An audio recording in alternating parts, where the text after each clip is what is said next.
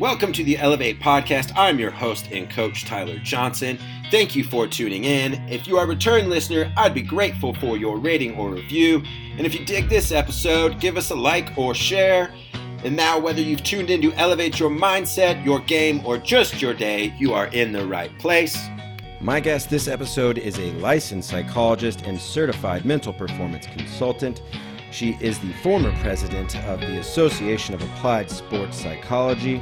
She is also now the director of the NBA and WNBA's Mind Health programs. She's a former swimmer and basketball player herself. Welcome to the Elevate Podcast, Dr. Kinsa Gunter.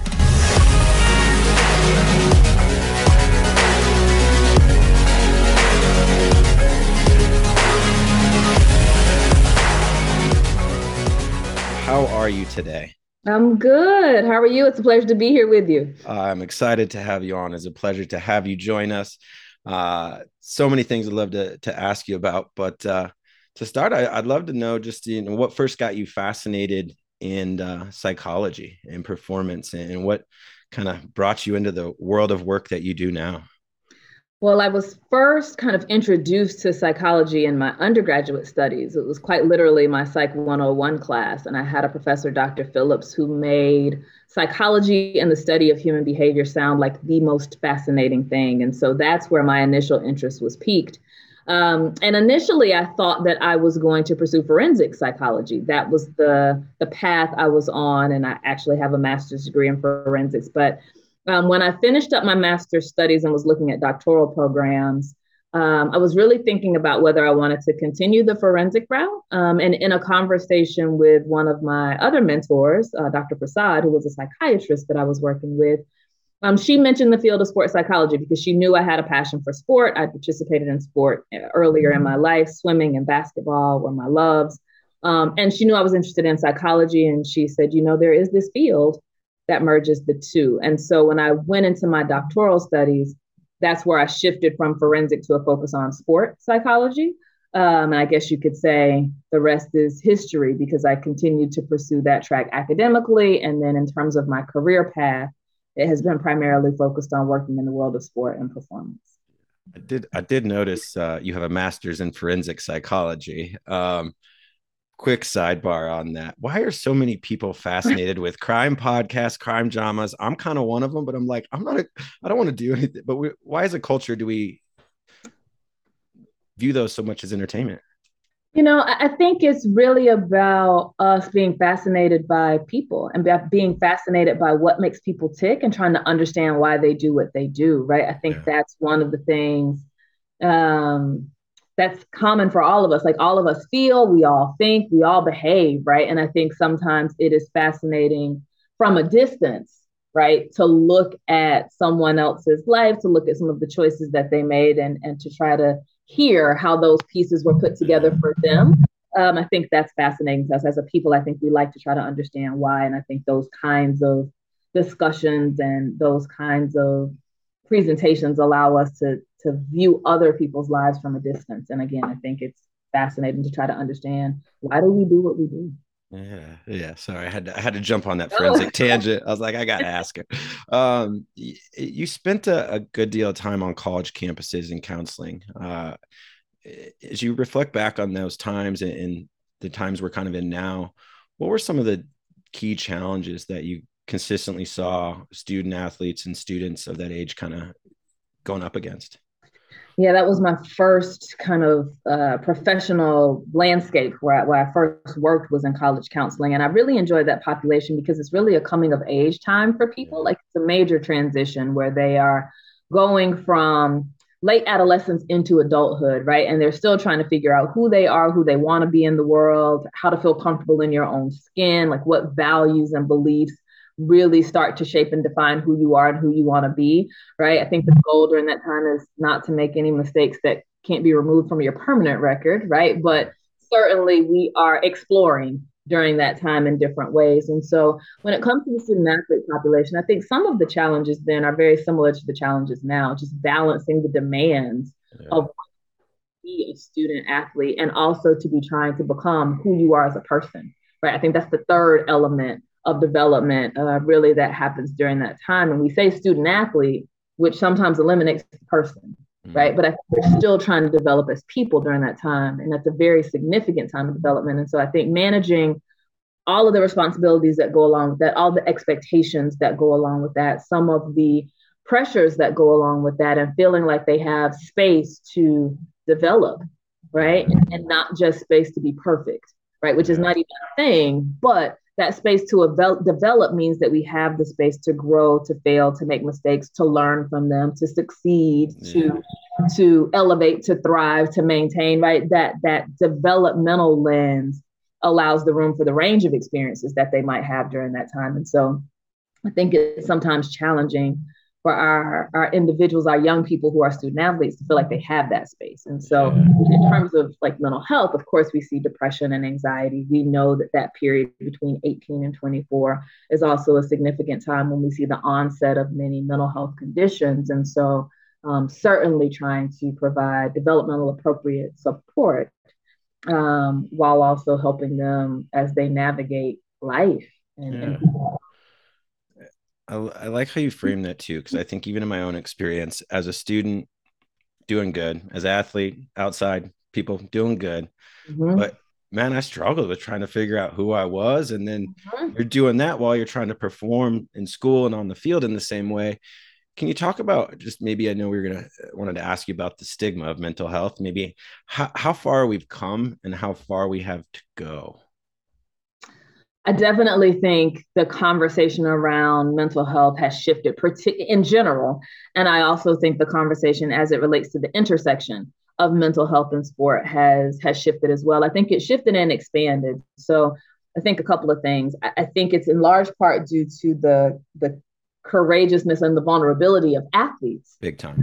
At different levels, at the collegiate level, at the professional level, who have come out and talked about their own personal stories and how mental health or mental illness has played a role in that story. I think that has helped us to shift the conversation and to have this understanding that it's not that we are able to be successful or that we are able to be excellent or that we are able to achieve our goals because we don't experience adversity. It is learning how to navigate that adversity, getting support when we need it is what allows us to deal with those challenging times and to continue to move forward towards excellence, right? So excellence doesn't happen in the absence of adversity. It happens because we learn how to manage it. And I think athletes sharing their stories has highlighted that. I also think we see more intention to have resources available. Like, I think that's one of the ways that the conversation shifting has resulted in some direct changes in how we respond to mental health, and having resources available in college athletic departments, at university counseling centers, professional teams, ensuring that they have mental health resources available,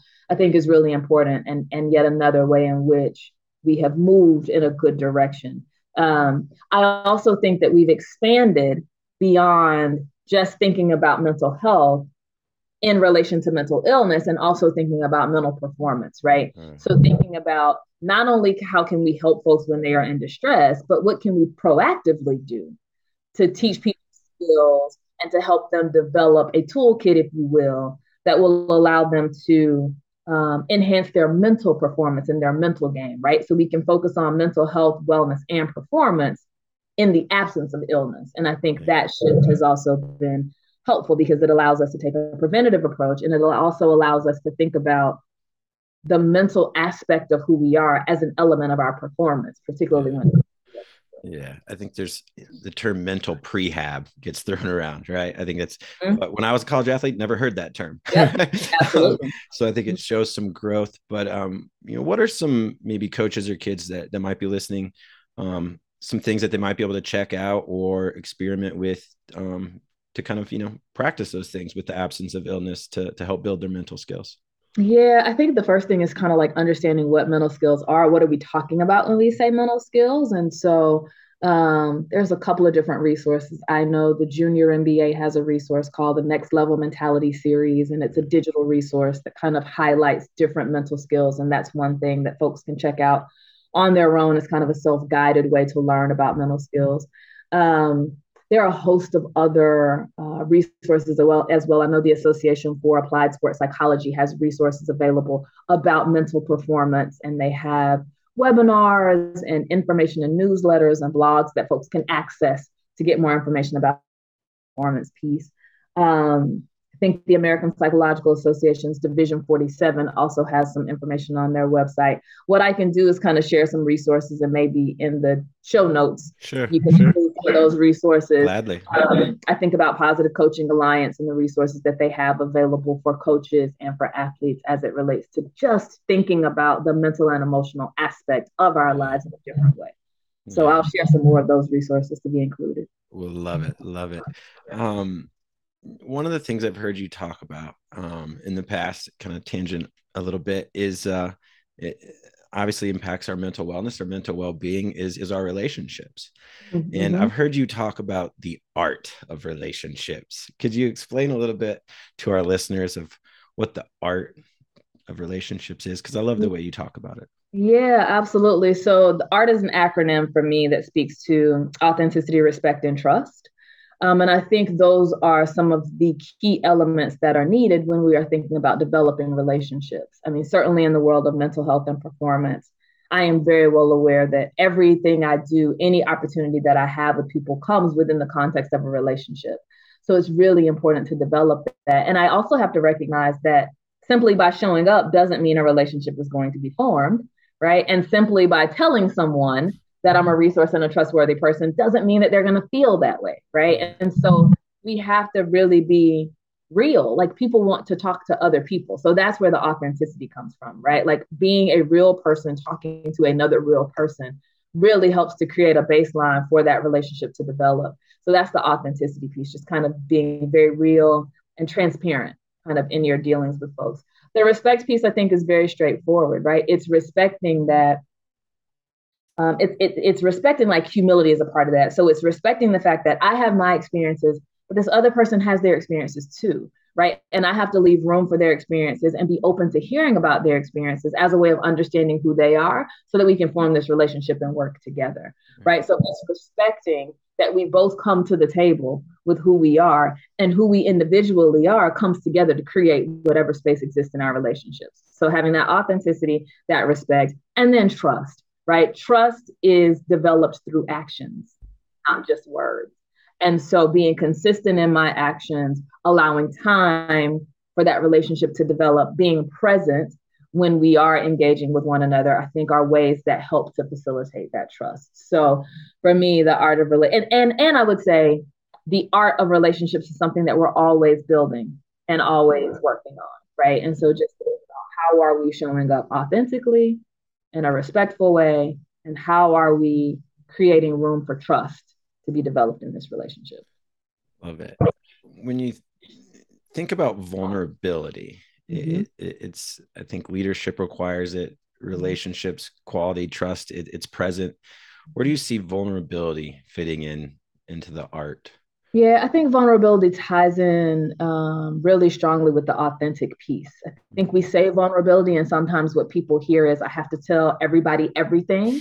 And that's not really what vulnerability is at all. Certainly it is having the courage to share yourself authentically, like to be real about who you are and to show up in that kind of way. And so the fact that the vulnerability requires us to be real in our presentation and how we extend ourselves to other, I think that's why it fits with that authenticity piece to me, because it doesn't mean I tell everybody everything, but it does mean that I show up kind of in the fullness of who I am and allow room for others to do the same, right? And so it may mean that if somebody asks a question and I don't know, I say I don't know. It may mean that if I'm having a difficult day, right, maybe I don't have to divulge all of that to the person I'm talking to, but I at least have to be honest with myself about it.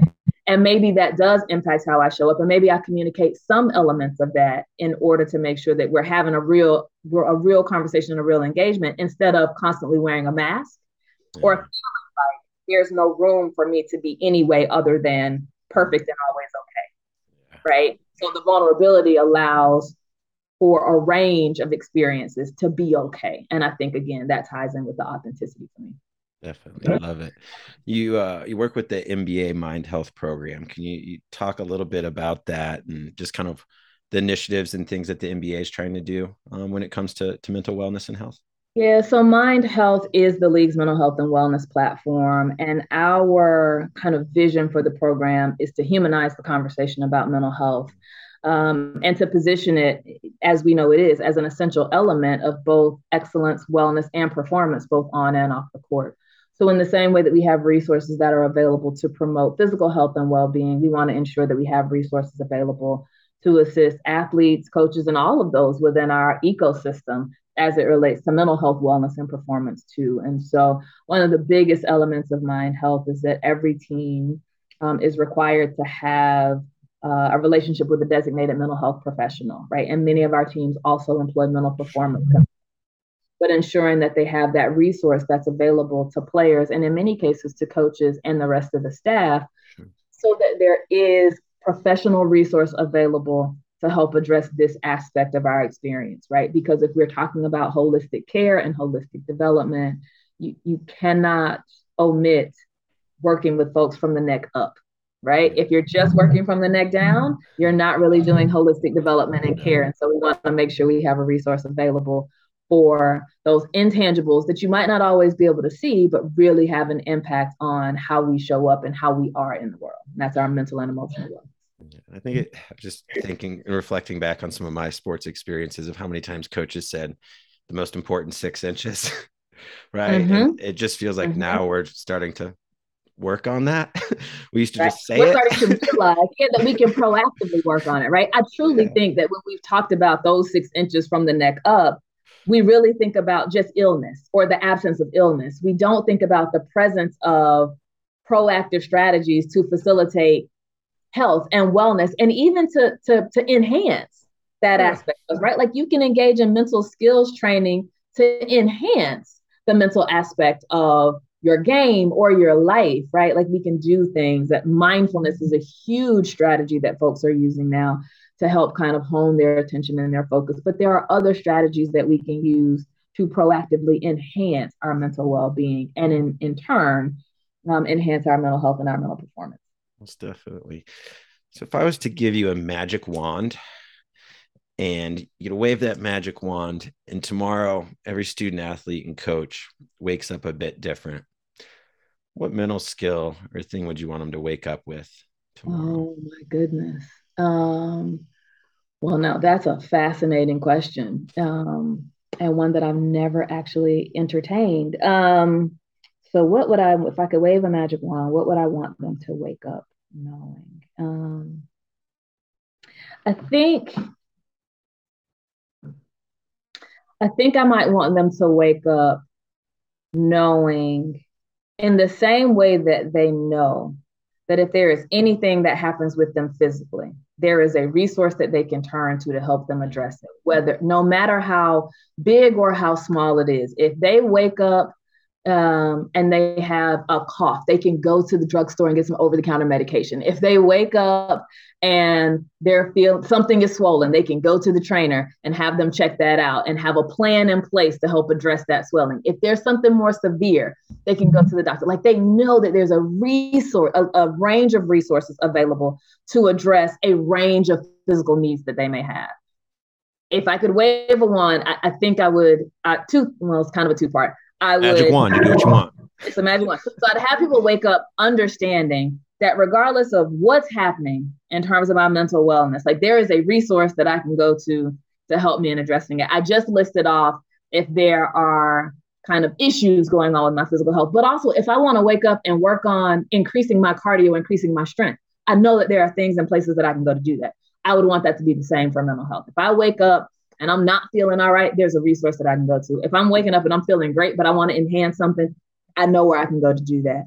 And I would also say that I would hope that the resources would be available, that they would be more plentiful, Sure. and that access to those resources would be much easier for folks. But I think that's what I would want.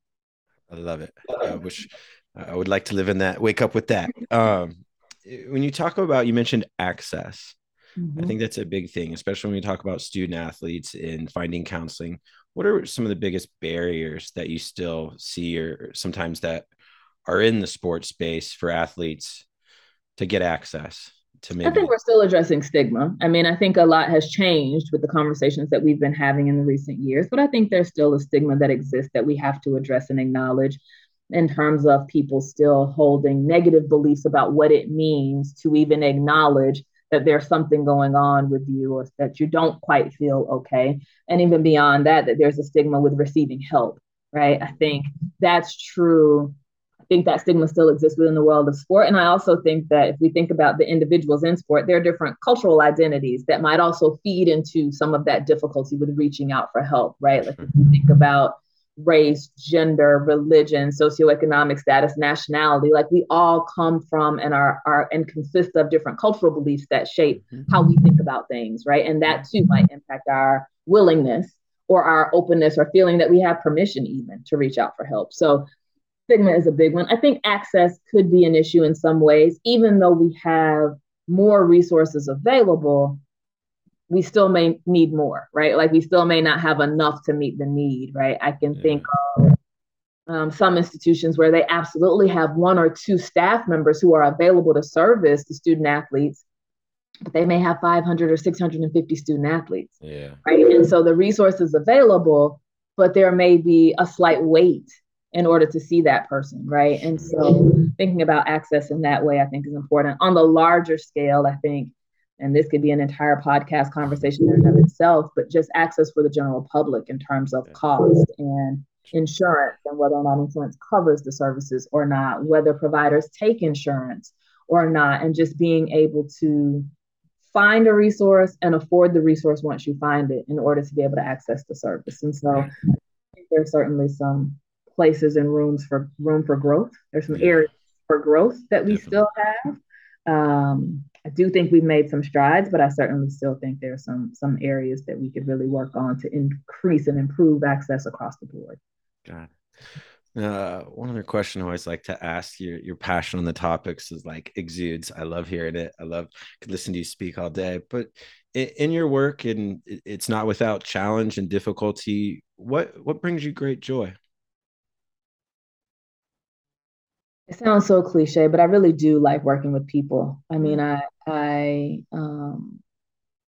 have the opportunity to work with a variety of folks who represent different walks of life, who have different beliefs, who are striving for different things, right? Who have different priorities. And the way I like to frame it is anytime I work with someone, it's because I've been invited into their world, right? And I think it's an honor and a privilege to be invited into somebody's world and to potentially work with them around areas of their life that they may never have talked about with anybody, right? Or that they may even have difficulty putting words to now, right? But being able to try to help someone address whatever it is they want to address in their life so that they can move differently in a way that feels better suited from them. I mean, I think that's a tremendous privilege and honor. I also think it's a huge responsibility, right? Like I have a lot of people who sometimes say to me, it must be so great working in sport. Like that must be so awesome. I'm like, yeah, sport is cool, but I work with people. I don't think we can ever forget that. No matter how many sports spaces or performance spaces I work in, at the end of the day, I'm working with people and trying to help people live their lives in a way that feels better to them. I like coaching is of any type is a relationship business. And I think, when we find joy right in there, it's fantastic. But I think that's why we're all in it, to work with people. It's not fun to work alone in our office unless you get to be on a podcast with you like this. Then it's fire. But as we close out, another reflection question for you: with all that you've learned and observed in your education and work, if you could jump in a time machine and go see 16-year-old Kensa, what piece of advice would you remind yourself? Yeah, I probably would tell her to chill out a little bit. She was a little bit high strung. She was one who was really, really intent on kind of all A's and feeling like there was a certain level of perfection that was required in order to be successful. And so the idea of not attaining a very extremely high level of success was, I won't say it was unacceptable because it happened, but it was like it felt like it was inadequate in some way. And so I think I would tell her to chill out, to, yes, have your standards and strive for them, but like, um, give yourself some grace, right? And understand that there's a range of experiences and you can learn from everything. So stay curious, stay hungry, stay open, right? And always try to do your best, and go with that, right? I think that has served me well. And again, I think there is a difference between striving for excellence and trying to be perfect. I would tell her, strive for excellence in everything you do. Do not hold yourself to the unrealistic um, tyranny of perfection and what trying to be perfect brings. That's the message I would give her. Be excellent, but don't worry about perfection.